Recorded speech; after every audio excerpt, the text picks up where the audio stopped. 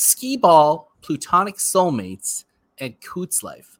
You know that's right. It's episode 15, season 4 of this podcast and of Psych, and it starts right about now. I've heard it both ways. I've heard it both ways. I've heard it both ways. I've heard it both ways. Doc's back, baby! Welcome back to I've Heard It Both Ways. I'm your friendly neighborhood backcracker, Dr. Joe, riding shotgun in the Blue Bear with me, as always, is my partner in crime, 2 Billies, 1 ball. How you doing? Yeah, took my ball and went home. For those of you out there, fondle your balls, play with your balls so you don't get cancer. Luckily, I didn't have it. Knock on wood. Just a little extra bump on the one of the lumps down there. But just don't ride bikes. Don't ride bikes. Sold my Peloton and we're done. Stairmaster it is. Thigh master. Oh, that's Suzanne Summers, right? Yeah, you really, you get some strong adductors there, Billy. You could take your whole thing to the next level.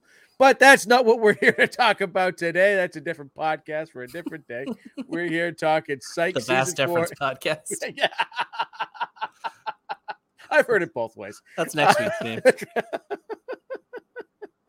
We're talking Psych season 4, episode 15. The head, the tail, the whole damn episode. Billy, before we jump into it, I know it's been a few weeks. Remind the people of our process, sir. Yeah, we missed it one time recently. It starts with the holla, ends with the creamsicle, and there's a little time in between a little Thundercats. Oh! So, what'd you think?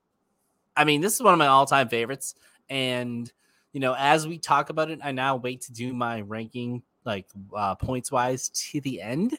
Yeah. The more we talked about the previous episode, Think Tank, the more I realized it's neck and neck with this one, and maybe a little bit better in my mind, and I thought it was definitively not.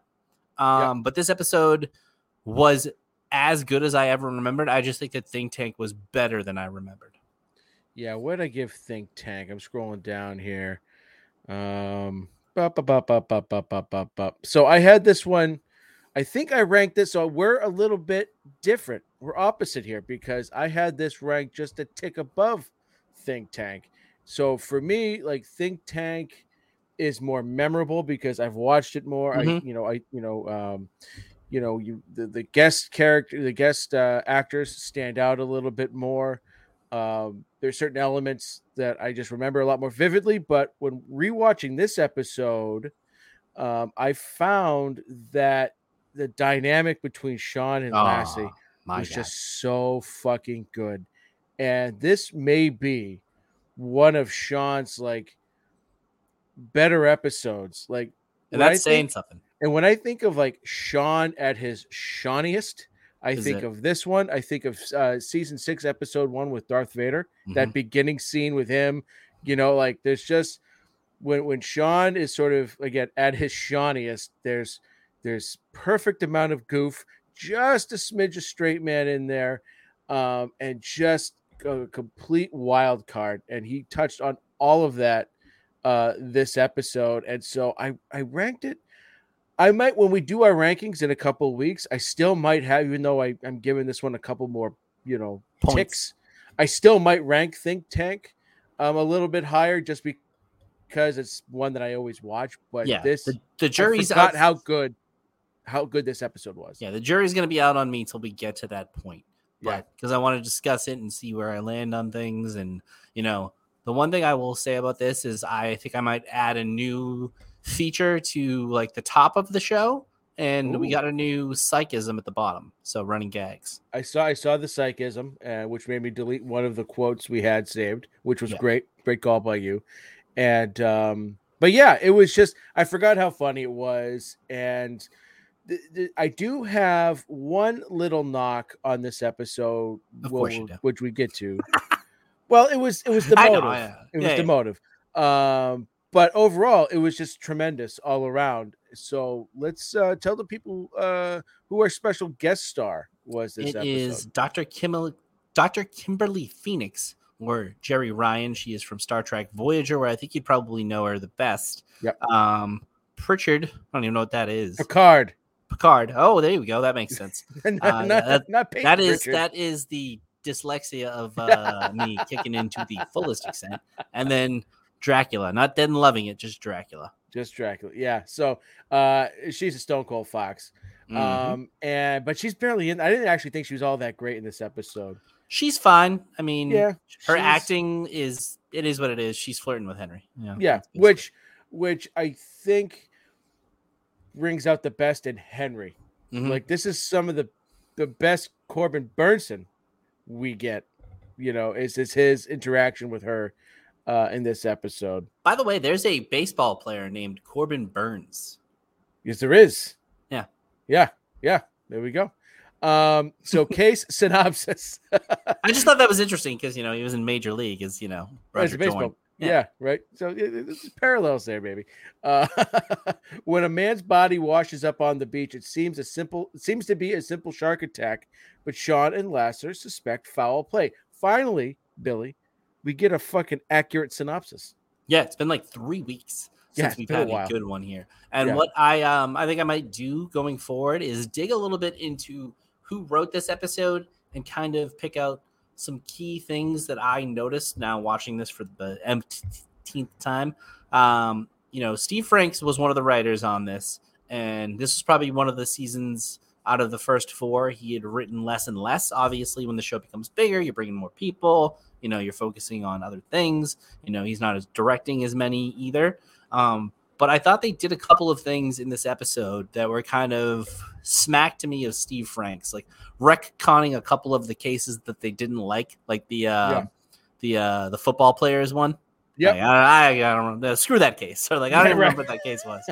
It's and we had the same complaint about it. It didn't make any sense. That wasn't why they did it. It wasn't for the bonuses. Right. And then the pretending to be a psychic to Henry, because I think that might have gotten by it before. They might have had him be a psychic in front of Henry. I'll have to go back and, during one of my many rewatches and see if he does a psychic just to Henry and he doesn't call him out on it. Because that stuck out to me in this episode when he's like, you're going to pretend to be a psychic to me? That's a couple of times. I think it was in season 2, the poker episode.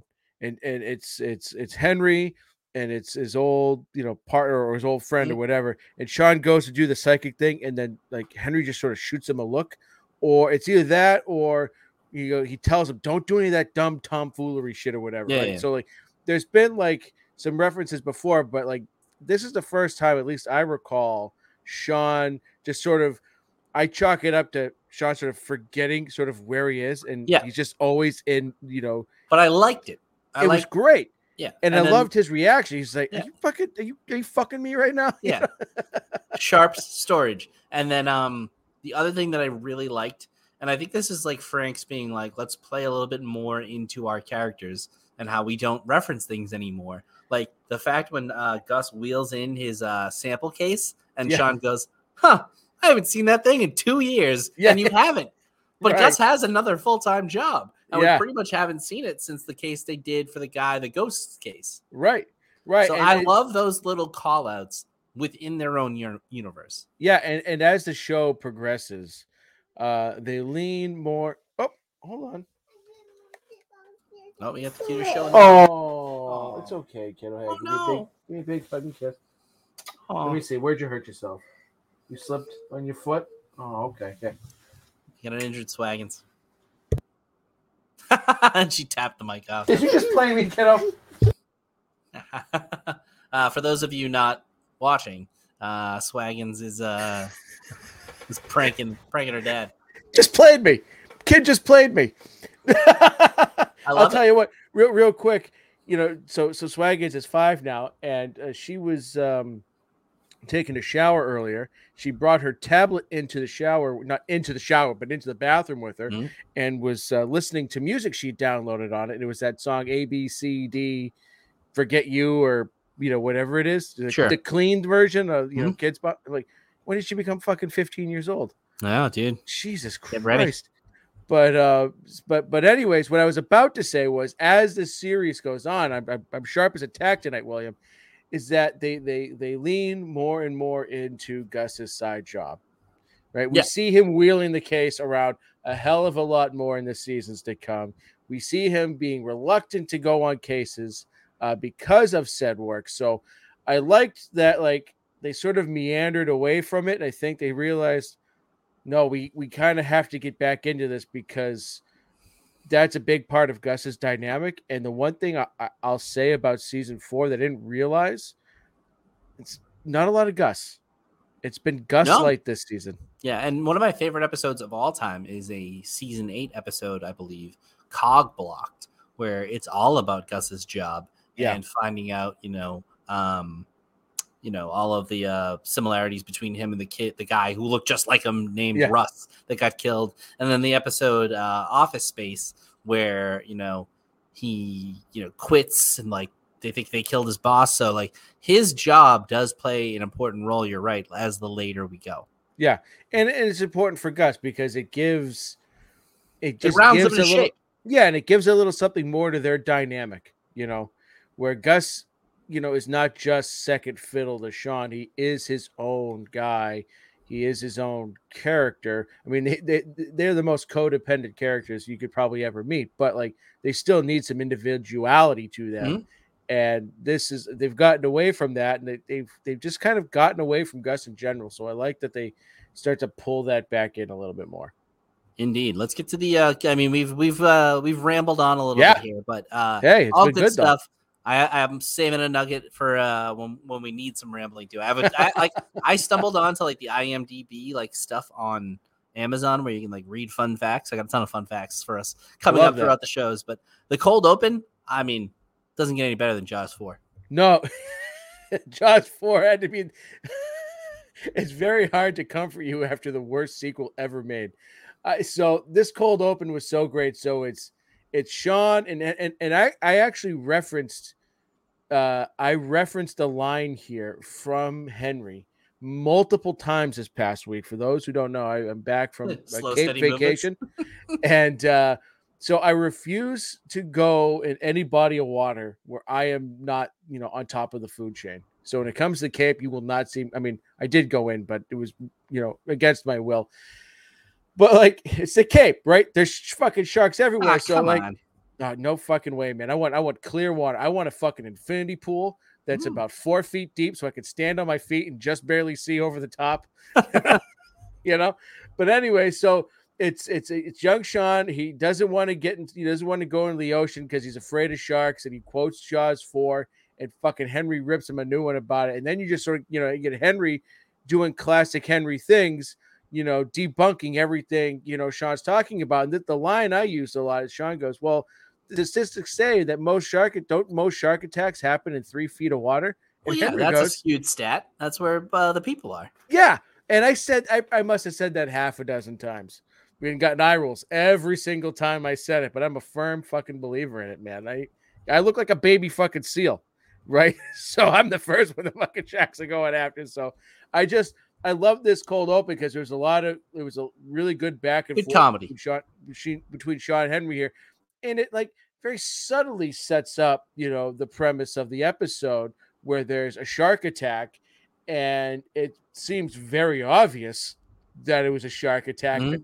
But Lassie, oh my God, Lassie just, him just sort of swinging for the fences, saying, "Here comes Sean and Gus. He's going to come here. He's going to make an outlandish prediction, and he's going to solve the case. And I'm going to 3 days later, he's going to be right. And this time, I am going to out Spencer. And this is one of the best premises you could have for this show, period. Because these two characters really, they're yin and yang to each other, right? They're polar opposites. And for Lassie to try and cross over, you grasping for straws, trying to not look like a dipshit, but ends up becoming looking like a dipshit. I just thought dipstick. Dipstick, pure brilliance. It's again, they figure out a way to put a twist on their normal formula. Yeah. And this one was one of the stronger ones. And I think it's why, we always say it, like when they kind of put the mixed pairs, like you love the, is it the Romeo and Juliet one where they get paired up? Yep. And like mixed match pairs. Like this is the kind of stuff that makes a great episode because it's not your typical episode. And they don't typically, go to like rote, like just the same thing over and over again. But this is an especially flipped formula. Works so well with Lassie trying to be Sean, and then they even put Sean doing real police work. So it's a great dynamic back and forth. Yeah, it's not the Romeo and Juliet. It's the one with the dry drowning. Oh yes, the dry drowner and the double downs are just giving them away. Just giving them away. Just giving them away. One quick line here that I loved was that Henry just sort of is looking off in the distance and he goes, you never see it coming. That's why it's called the silent killer. And then Sean just goes, I thought that was hypertension. Great line. Like, that just fucking kills me. So getting into the story here, as we just sort of touched upon, right? The body washes ashore. Lassie wants to quickly solve it before, Sean and Gus have a chance to do their thing. And so, they're there. Sean and Gus come strolling down. So Lassie's just kind of like, it's like, oh shit, I've committed to this. I've got to do it. And the funny thing is like, Lassie's actually following his gut here. Even though he's trying to out Spencer, he does see something. He sees the knife wound. Yeah, he sees a wound that looks different than all the other ones. And so, like, he does it, but he doesn't, Lassie just doesn't have the panache to pull something like that off. And so he fumbles and he bumbles and he gets the reporters. They're all laughing at him. Oh my God. And it just becomes, a goddamn. How do you spell Lassiter? Yeah. You telling me you don't know how to spell Lassiter? No, I do. I just want to make sure you did. Do you think they'd have a fair trial, or would they have to pick their jury from the aquarium? And my favorite moment is when they ask the question, laugh, and then they do the reporter thing where they seriously throw the mic for the real answer. Yeah. That's a great visual gag. It was just a great moment. It's a great scene. This is where we get the birth of Detective Dipstick, and Officer Lassie in one fell swoop manages to do both Sean Spencer imitation and David Caruso, which I absolutely love. The glasses and the quick look, and he makes a statement, and then it fails so bad. It was so good. Yeah, and he loves to do that because in the No Trout About It episode or whatever it is, he comes onto the scene and pretends to be Caruso. And it's like, talk about 50 Shades of Grey matter. So, like, he wants to be that guy, and they write it up for it like that. So this is a great scene to kind of set the scene for the rest of the episode. And I believe the next thing we get is the cut to the police station where we get the Mr. Dipstick detective. Detective Dipstick. Yeah. And again, we get another, common gag here, which they started to allude to in the previous scene with Gus, right? Just like being so squeamish around dead bodies or dead things. And, he's just trying to call me Guts. You saying Gus? That's what we all call you. Yeah. No, Guts. No, it's too close to Gus. Old Iron Stomach. You mean Michael Ironsides? So they're in the morgue, and he's doing the, and he's trying to. But wait, before that, my favorite setup for the whole thing is like, oh, we got to go see the coroner, and Sean just goes, huh, I love that guy. Oh yeah, because we got introduced to Woody, I think just once before, twice, twice, right? It was right. Detective Miles, and then was probably one other thing. Yeah, but this is a little bit more in-depth Woody that we've had since our first encounter with him. And, any scene you have with Woody Strode is going to be, a classic scene. And so, Sean is urging Lassie, just go with your gut. Don't back off it, right? Like as Lassie started, I think it probably is a shark attack. And then, I think it's Sean. He goes, but couldn't that wound there be similar to, a knife wound? And then, Woody starts to study it, and he goes, well, you might have something there. Yeah. And it was actually Lassie. Well, Sean goes, Lassie, didn't you say like one of those stab wounds? Like one of those stab wound? Yeah. So, I'm not saying for sure, but, I wouldn't say for certain. According to my oath, I could not in good conscience say that is indeed a shark bite. And then he does the whole thing of, if it was a knife wound, the knife would have to have many characteristics of a shark's tooth. Yep. And then he fucking draws on the body what the knife would look like. And it's such a great visual gag. And then the way he pulls back and goes, what am I doing? This is half a man. Like doesn't his he delivery. Lick his finger and try it? Like when they leave, he licks his finger after touching corpses and then tries to like rub it off the dead body. Like I said, I didn't give it to him, but I could give fucking character of the show to Woody every goddamn episode he's on because he just fucking nails it. And so this is can't beat him. He's fantastic. He's sort of like Sykes Murray, you know. We honestly should try to get him. We could probably get him on the show. Oh, we could definitely get. What's he doing? Right? Yeah. I feel like we could get Kurt Fuller. But this is where the episode, and this is where I think Psych a lot of times thrives is when they're spoof isn't the right word, but when they're paying homage to certain properties, and so we get a lot of Jaws, as you would expect, homages, in this episode. So they're at the pier. There's a 10. Just quickly, I have to do this.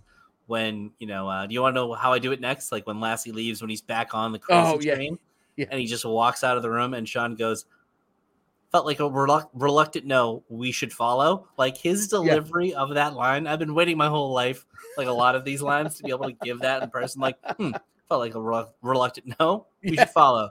Like I've never done threesies on my motorcycle. Who wants handlebars? Feels like Gus. Like those lines that like nobody's even there for really to react to are just gold. Well, you've given up bikes, Billy, so I don't know if you'll be able to pull that one off. Yeah, no. Pegs in the back, handlebars in the front. That sounds like a sexual position. Yeah, no. So we're at the pier. There's a $10,000 reward of capturing the shark. So again, very Jaws-esque here. And again, this is another great scene because Lassie is fucking furious now because you've got all these, you have a crowd of people now trying to hunt the shark. He's trying to do an investigation that he's only sort of half committed to. And I love it where he's just fucking walking down the pier. He goes, "Is that dynamite? Stop it right there, you backwoods hill people." There's evidence in that shark. The way he delivers that line, like Lassie has a way when he there's sort of like 3 levels to sort of Lassie's anger. There's like just a kind of like dickish, sarcastic, and then the next level is like that, like wildly annoyed, like I'm just at my tipping point, about to break, and then it's like when he really snaps and like uppercase, man. We've only seen that a couple of times, once at Gus, and that didn't, but like just that way he delivers that line, you can tell he's so fucking annoyed, and it's just like I think we've all felt that, and I just when he says "Stop it right there, you backwoods hill people," I just thought it was brilliant. Oh, it's a great delivery, and he is like now worked himself not only into a lather in like this episode, but as the character. Like you're so invested in the way he is. Like no one can deliver that line except in this show in that moment with this like character base. You know what I mean? Yeah. So they do such a great job of creating this universe where a line like that couldn't play anywhere else.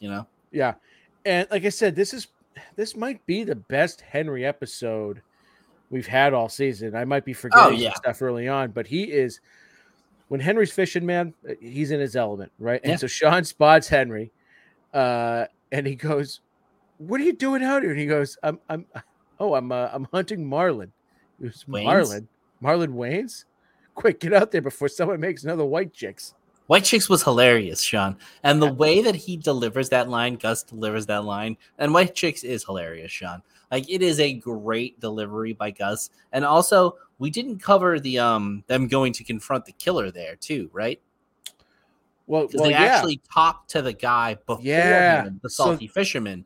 This is my problem with the episode. The only flaw I can really see is he is a renter of boat equipment.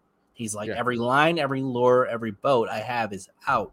If he was the killer, unless like he was like, "Oh, I'm going to make a ton of money and get it myself," and then he goes to turn on the boat and he's like, "Ah, shit, it's dead." Yeah. Like, you wouldn't give up all your boats if your boat isn't working. That's the only thing that I kind of didn't like. Yeah. So what I liked about it, though, was you're getting introduced to what you think is just a backwoods hill person.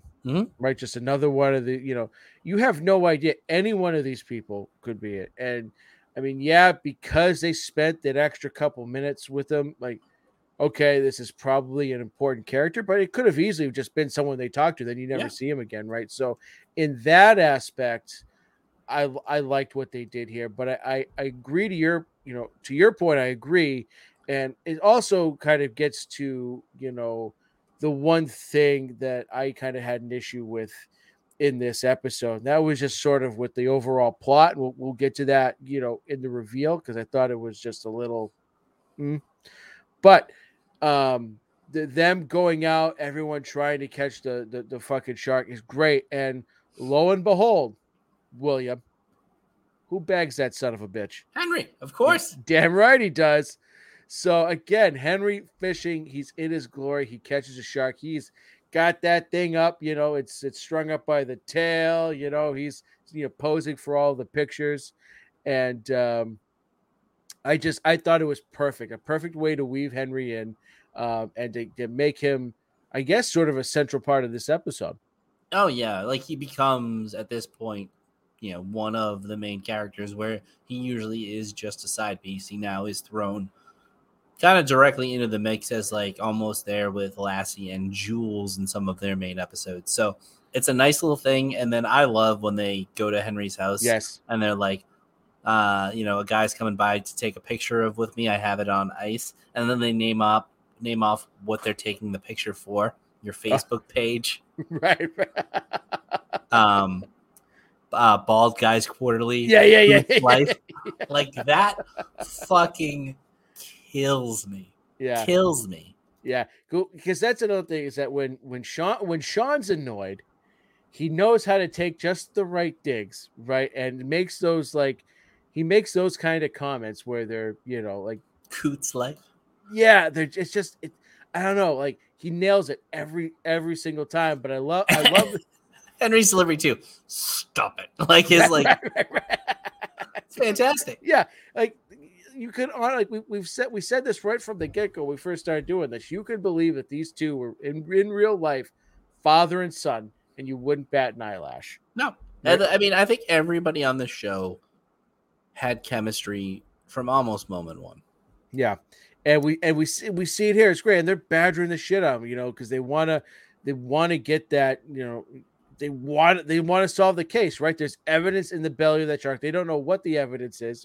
Well, I guess they're looking for, bits of hand or fingers or something, right? Yeah, fingerprints from the hand. And so this is one of those moments we were talking about earlier where Sean sort of forgets where he is. He puts his hand to his temple, and Henry just goes, "Are you doing the fucking psychic thing to me right now?" Me? It was just so great. And so Henry takes him, to the place where the fish is on ice, and lo and behold, before that, Lassie comes in, wants in on it too. Yeah. And he goes, "Henry, I'm appealing to you as a detective and a father." Oh, yeah. And Henry just goes, "What the hell do you know about being a father?" And then Sean goes, "Well, you heard Detective Dipstick. Let's do this." Yeah. Like that, like that. And that's such a weird thing to throw in there. And like they referenced it, which made it even funnier. Like there's no reason for him to say father. And then Henry's reaction to the "what do you know about being a father" is just such dumb comedy that I enjoy, that it's, it's like 30 Rock level joke making in Psych, which I like.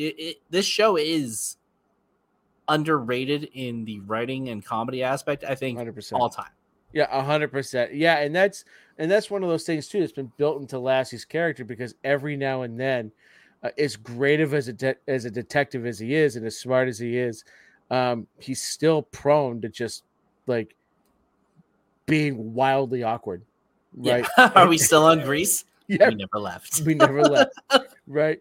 And so Henry, takes him where the shark is, but the shark isn't there. And I love this scene because we get Henry versus Lassie. Oh yeah, let's fucking go. They're just having at it. Sean's trying to grab their attention because he's recruited the super sniffer, right? And Gus has he's on the trail, right? He's got the scent, and they're just going at it. And Sean is just fucking yelling at him. It's very much like Sean takes a shot in the dark. Yeah, that dynamic.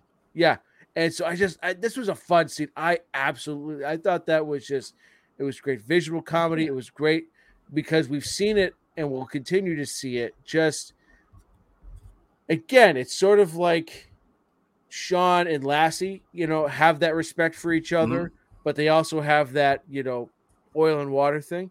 It's the self-awareness too of this show to be like when Sean says, I can't believe I'm saying this, guys, but let's be reasonable. Like, yeah, right. Because like they know to put that in there because Sean would never say that. So they're such good writers. They know that they have to preference it with like, I can't believe I'm going to have to say this, guys, but let's be reasonable. Because right before that, Sean has the line of like, Lassie, I just want you to know I'm not getting any satisfaction out of your beflusterment. Actually, I'm getting a great deal. Like, right. So they know that they have to like write that in for it to make sense. And that's why this show, for the most part, besides like one or two nits to pick per show, like very nitpicky, is flawlessly written. Yeah. And what else what else I liked about this too is that it kind of showed that how similar Sean and his father really are. Oh my God. Because Henry and Lassie are going at it like Sean and Lassie would go at it, right? And so it's just sort of like a glimpse into the future. So again, it was just a really fun scene. But we got Gus. We're getting him involved. We're bringing back the super sniffer baby, and it leads them to a second marina. And now they can all smell shark. And this was again another great bit of physical comedy where the shark just kind of slides off the ice, lands on Lassie, and then Lassie's reaction, you get this fucking thing off me, and he just thanks for not helping get the big dead shark off me. Yeah. It was just great. But they notice that the belly of the shark has been slit open. And so like, okay, all right, who's that? Who's after the shark? Is the killer there to get the evidence? And do we have a bit of a cover up here? And this is where we get introduced to our guest character, Billy. Yeah, it's Dr. Kimberly Phoenix, but not Dr. Kim because she's not a radio host. And you establish, it's a tiger shark. It's the wrong shark because it's only like a 10 or 11 footer, and they're looking for like a 40 footer or whatever. So, they're all thinking they have the right guy, but they don't. And we get introduced to Henry's flirting ability, and it's awkward. It's weird, but you know what? It works. And the best part about this, and I can't remember where I have this in the notes, but I think I put it there, right? Yeah. So he's using every play in your book. Yeah, that's right. What? And it's not a book; it's a binder. That's right? Like the delivery of that. It's not a book; it's a binder. Right. It's just so great because Gus, the wry smile and look on Gus's face as he's telling Sean, he goes, "You and your father have the same game." Yep. Right? Mm-hmm. It's absolutely brilliant. And again, just plays into, again, showing you that like all this time, because they're so oil and water with each other, that Sean and Henry are almost the same person. Oh, 100%. Yeah. Like just one's old and crotchety, but like, yeah. And Sean has to eat it because he knows. Yeah. Yeah, he does. And you can see it on his face. He's just like, and so they get a call. A leg had just washed up on shore. And Woody discovers back at the morgue that there's someone else's DNA embedded within the wounded leg. So now we're dealing with a potential second victim here. So all of a sudden now this episode's gone from sort of goofy, Jaws-esque to now a little bit more complicated. We've added a few layers here, and I like where the episode's going at this point. Yeah, so we get thrown into now Jules and Lassie are completely a little bit off the set, right? There's now a second victim. We should probably go away from murder and focus on the fact that we have a man-eating shark, right? But, Gus and Sean still want to be aboard the crazy train here. Yep. And we get some information about air, water, and wind temperature from Henry's little lady there. they go to the autopsy with her. They get more information from her. They get the pot of seals and all that kind of stuff. So we get a lot of like exposition dump in this point. And then, we get that scene at the is it at the marina where they do like the little it's like a yacht club at the marina kind of thing, right? And so you've got Lassie up there, and we've gotten this dynamic, I think, the last episode of the episode before, where Jules is trying to take the lead and Lassie's sort of horning in. Well, Lassie's just trying to, he's trying to address the crowd. The reward's been bumped up to $50K. And he's like, Lassie's locked in. He's trying to deliver his talking points, and Jules is interrupting him and kind of talking to the sea trash here. Yeah, and I mean, I absolutely love this scene because like Lassie is a complete fucking dick here. Jules is trying to like save his bacon. He lays into her, and then she's like, the victim's fucking car is in the parking lot, and he goes, oh, okay, steps aside.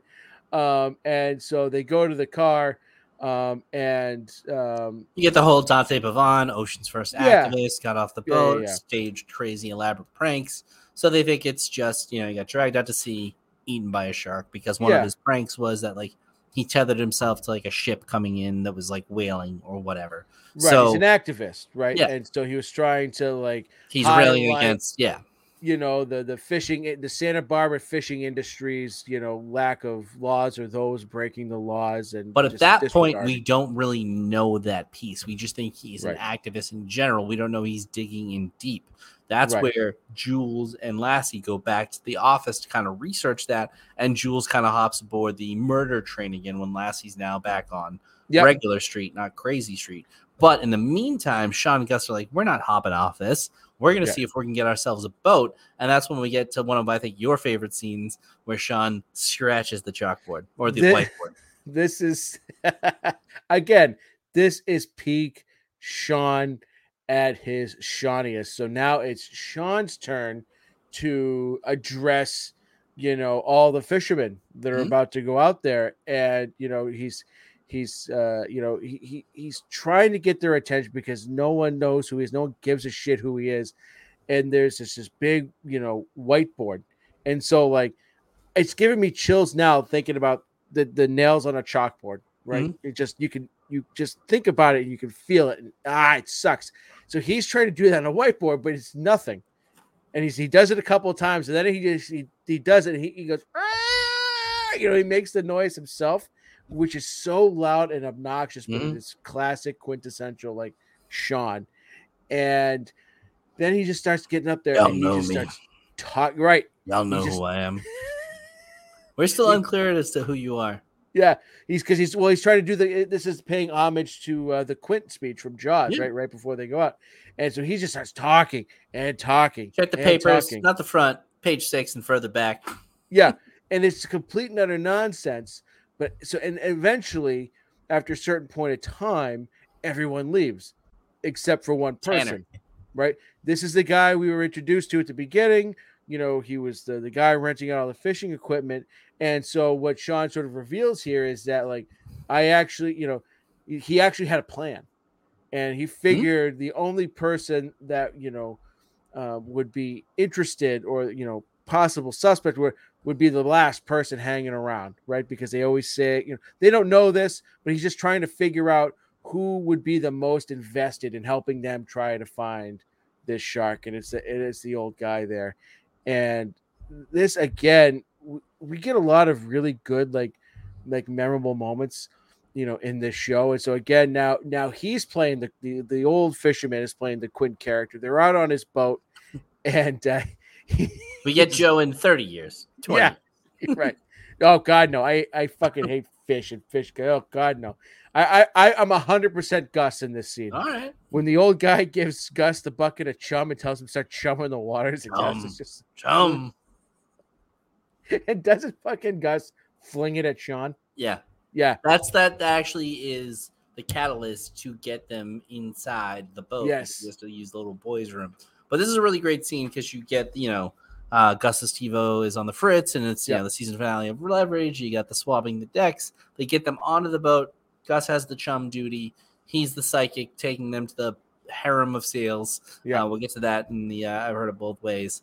And then what happens is once Gus dumps the chum on him, Kashan's scrambling for information, calls Henry's girlfriend, can't get anything out of him.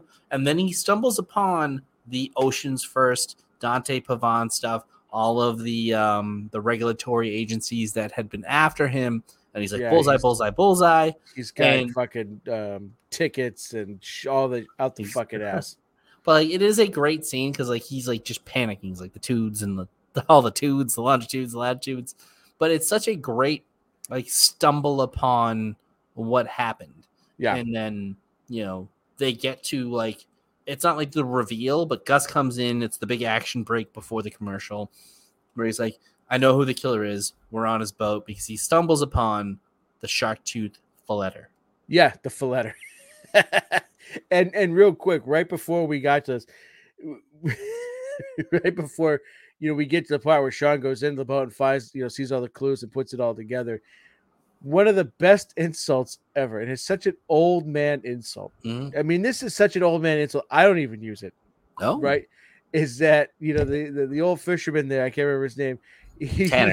Tanner.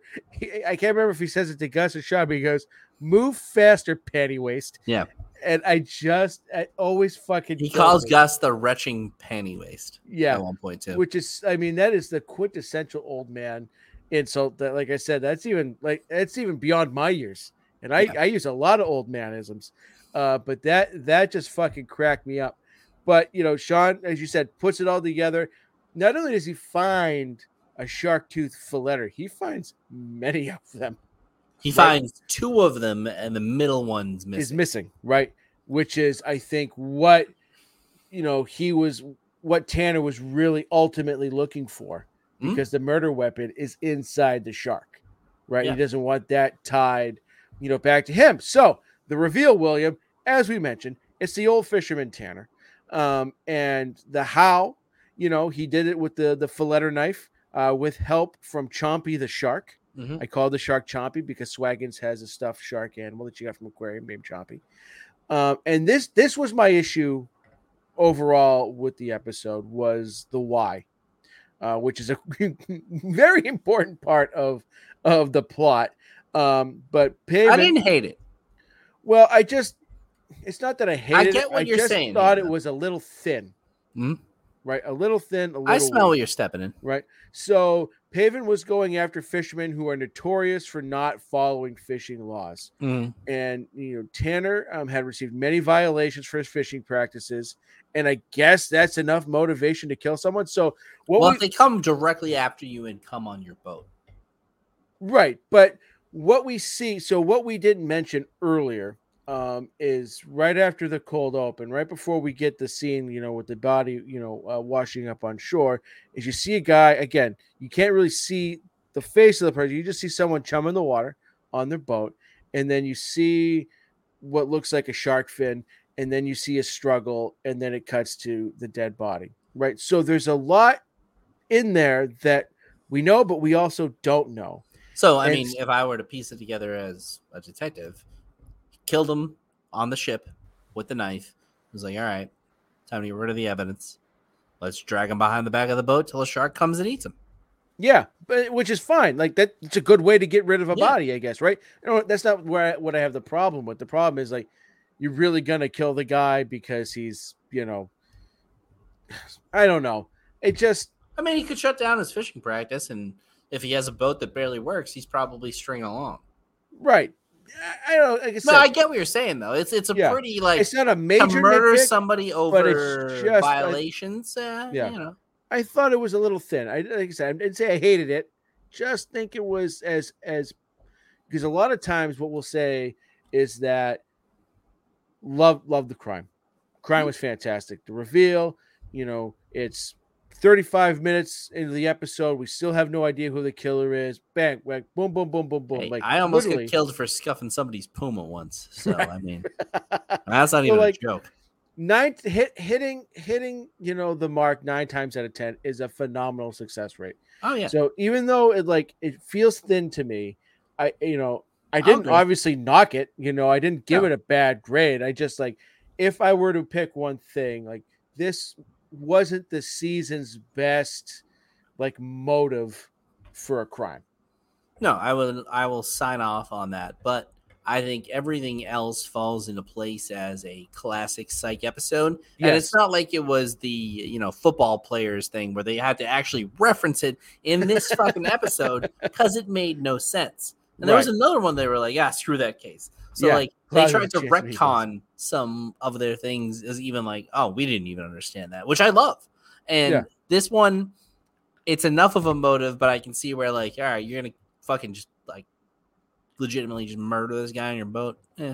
It's plausible, but thin. I think if we had seen like more my of hair. a struggle, you got great hair, Billy. If we were given a little bit more in the beginning, seen more of a struggle, maybe had a bit of dial or something, right? Then you would have known. Well, well, it didn't necessarily have to be the voice of the killer. It could have been something from, Dante Pavon. Right. Because you never hear his voice. He's dead, right? So you wouldn't hear his voice again, right? So, but all things considered, enjoyed it. Just a smidge thin there on the motive. But, Billy, take us to the Thundercats Hill. Most memorable moments. I mean, there's a million in this one. Yeah. I think that's why this episode sticks out among a lot of them. Now Lassie, you're riding the crazy train whole kind of thing here where, they're just egging Lassie on to be a part of the team. And even like the after scene where they bring him the newspaper. Oh yeah. And we didn't even get to the whole Chad Gorsuch thing, who names him Detective Dipstick, and Lassie wants, basically to create Harry Carey by him killing himself. Right. And we even get that later in the superhero episode with the Tap Man and Psych Man, right? Where they mention Chad Gorsuch in that episode too. So like, it's a great callback. It's a great name. But Sean egging on Lassie. Love it. This is just the spit out a crazy part of the. No, this is just the. Spit out a crazy theory part of the crime. People are probably saying this and that, and then you should probably call your sideburns. Like even when he's trying to help him, he still has to throw the dig in there, which I love. Right. So this is the line I was trying to think of earlier about Pimp Daddy Henry when he's hitting on Dr. Phoenix, and Gus goes, "Man, he has every play in your book. Has he been using your playbook this whole time, or have you been using his?" Yeah, and it was just great. Mine. And then. The other thing I loved is that multiple times in this episode, you have Lassie telling Jules to shut it. Yes. He's like, shut it. And again, it's what's funny here is that because that's what Sean and Gus do to each other. Mm-hmm. So you're seeing Lassie. Oh yeah, trying they to morph the dynamic. Sean, and Jules is just Jules, right? Mm-hmm. She's not morphing into anything, right? And she's like, if you tell me to shut it one more time, and it was perfect. Her reaction, his delivery was fantastic. A little bit like the dry drowning one. I think they have the same dynamic in that one. Yeah. Because that's when she's just getting her feedback. He's making her get her coffee and hamburgers. Yeah. Will you stop disagreeing with me when I'm agreeing with you. Right. There's a lot of they know how to play with their dynamics and kind of balance them out. So it's still the same thing, just kind of flipped on the person. Yeah. So it's really, we could stroke this show. That's basically what this podcast is. Yeah. They do a great job. Yeah. Let's see here. I mean, we hit on a lot of these already. Gus's different noises when he. I was thinking of the Ed Lover thing. I was Think Tank episode. Sean bragging to the crowd about he and Gus have solved lots of cases. And then again, as you mentioned, they just sort of rattled off a bunch of the past episodes, which is great. So we already hammered a lot of these. So let's get into our favorite characters here, which I think is just pretty obvious for both of us. I mean, there were a lot of good ones in this one. Like Lassie easily could have been up there. I thought about putting Henry, to be honest. Henry was a great one as well, but this was a tour de force from Sean. Probably 6-7 times a season you have the quintessential type Sean episode. Yep. This is one of them. I mean, he does it all. Well, this is the thanks I get for finding you a cat. And somebody remove your Baha Men tattoo. Oh my god! As he's talking to fucking Buzz, and Buzz not like letting him in the crime scene or something like that. Like, I fucking love Buzz. First Buzz sighting probably in a while too. Yeah. Week after week, I sit idly by doing soul-sucking work while he bounces in, hops in from wild conclusion to another, and ends up being right. Like the way he says soul-sucking work. Detailed police work. Absolutely fantastic. It'll never be ape attack. Oh, mark my words, it will be. Oh, let's see here. Oh, this is what you're saying. This is just a weird part of the spit out a crazy theory process. Say it. Everyone thinks you're crazy. You're incompetent. You should probably color your sideburns. I mean, great rule of thirds of comedy there. Yep. And like the last one is perfect. And he even kind of looks like kind of like two of his sideburns. So good. And then is this when Lassie says he says to Joel, he says, "Listen, little miss, I obviously have daddy issues." Yes. Right. Like, oh Jesus Christ. Like, actually, I fed like a tarpon off of Esther Morado. I don't know what that, like some weird little thing she spit out there. Gus and I need a subject for our icky thumpology. Remind me to put on my list of funny words like avuncular and mangrove. Yeah, because it's ick theology. And the way he says mangrove is just, I mean, I'm displaying for those watching. I'm wearing my pineapple shirt. I got a nice little mangrove of Sternbush going on here. Maybe. Side note, when I was the day we spent in Chatham, a lot of pineapple shirts, Billy. I was very jealous, baby. I saw some sweet ass pineapple shirts. There was one. So that is 100% a swinger, because if you go to a vacation place and couples are wearing pineapples, that means their doors are open. Yeah, I fucking love it. And so like, but this one shirt this dude was wearing, it was the Martha's Vineyard, like the salmon color. Ooh. And it was sort of like this, and then the pineapples were just outlined in like a navy blue. Oh, I have a nice pineapple bathing suit I'm going to break out for Vegas. Oh, love it. Absolutely love it. And then I saw another one. I think it was just white with like tiny little pineapples all over, but like I noticed it, man. They're swinging in Chatham. Oh, yeah. Creamsicle. Wait. Lastly, I've never been more in love with you in my life. Okay. You are literally insane right now. That's right. And then and I would have added, and does so with foppish aplomb. That's right. You know what foppish means? Foppish, like a foppish dandy. So yeah, like well dressed. I'm assuming it's like well dressed, fancy. You know, I love that term, foppish. Yeah, you know, I've used foppish aplomb often. Actually, I will oftentimes call people a foppish dandy because it is fun to say. But let's wrap this fucker home, buddy. Creamsicle. Speaking of pineapples, there were no pineapples for at least my eyes.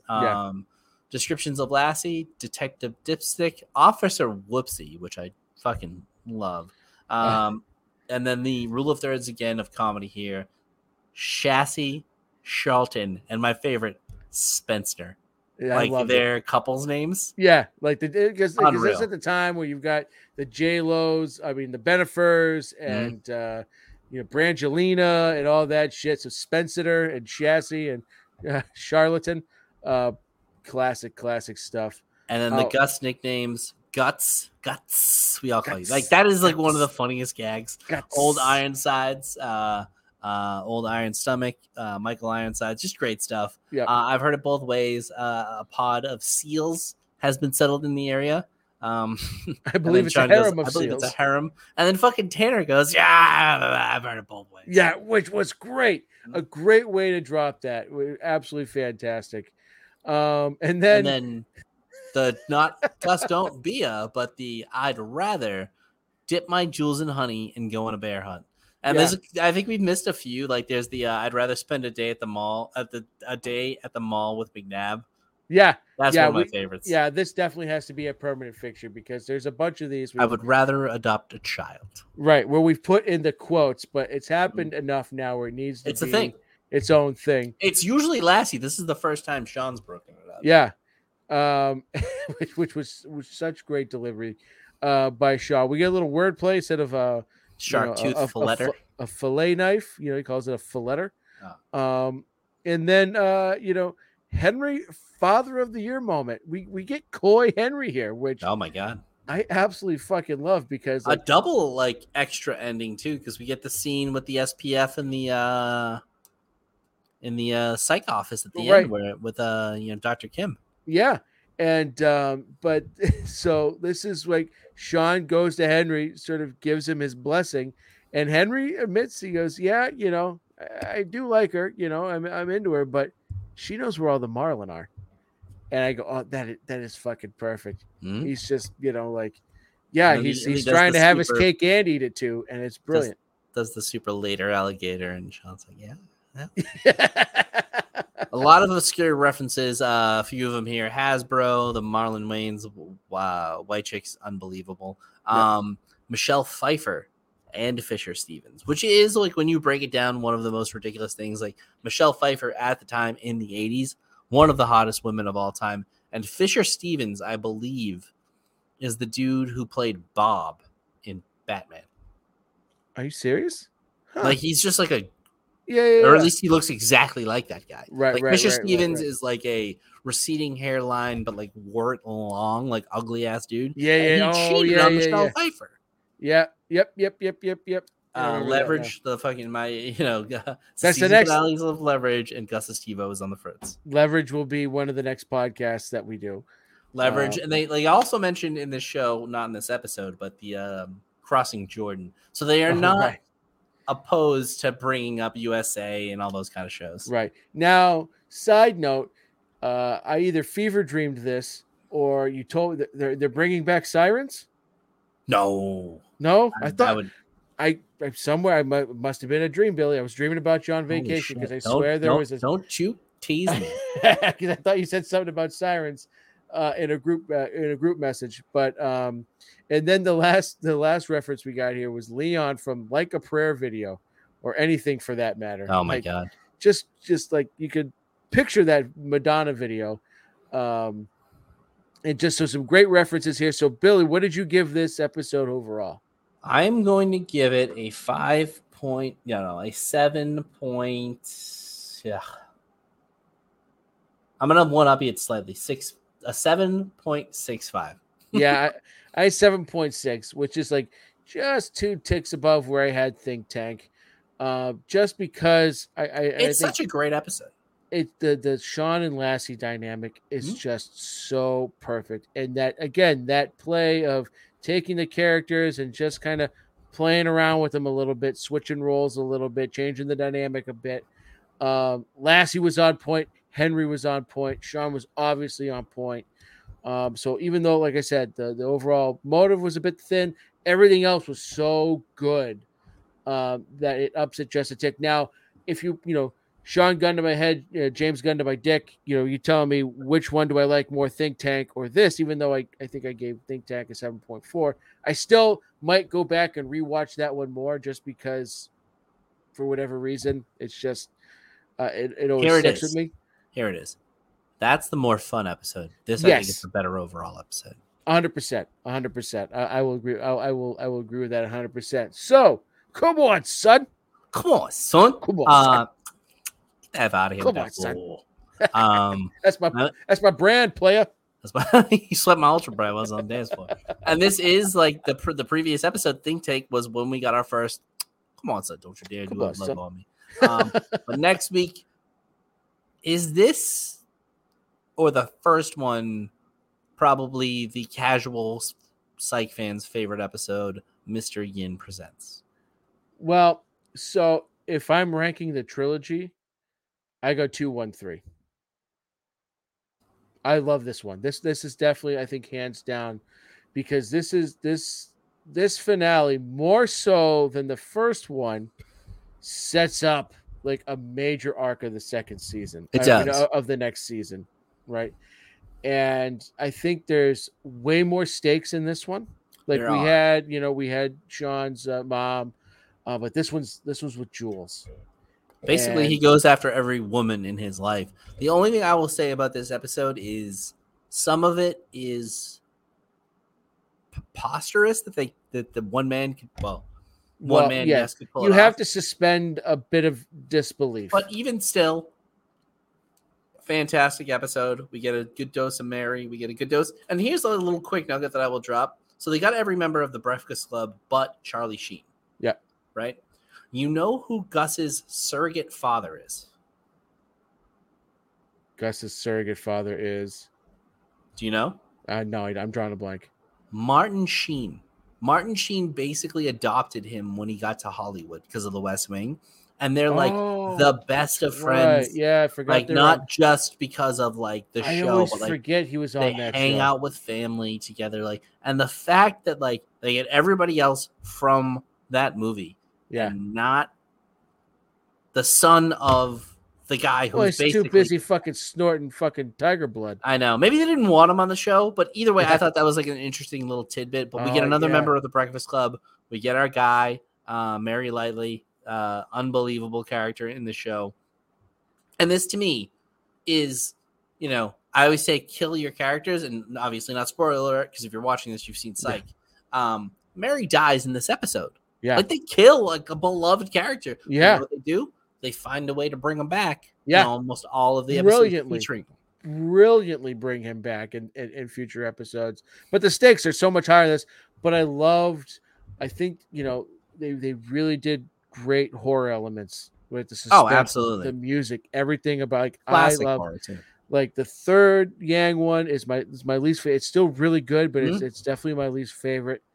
So yeah, 2, 1, 3 for me. So we'll do that next week, and then I've already spoken to the Rockin' Moroccan Jake. He is currently in the midst of rewatching, so he'll be ready to go. I'll send him the document, the week prior, so that we can be all ready, and hopefully, I mean, last time around, you know, like each season that's gone on, he's sort of, you know, he's gotten more in line. Season 2 threw us for the biggest loop.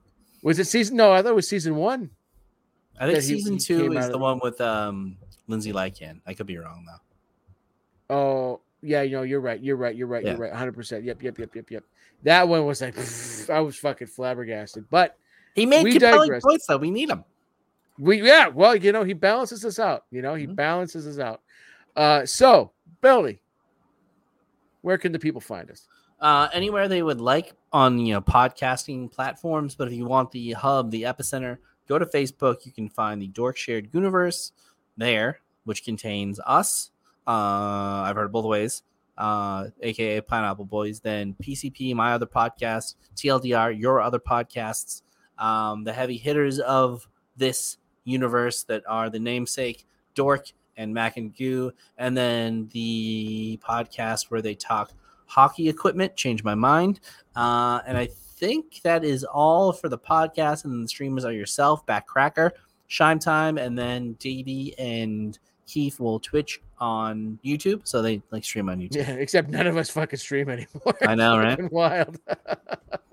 But anyways, Billy, until next week, my friend. Wait for it.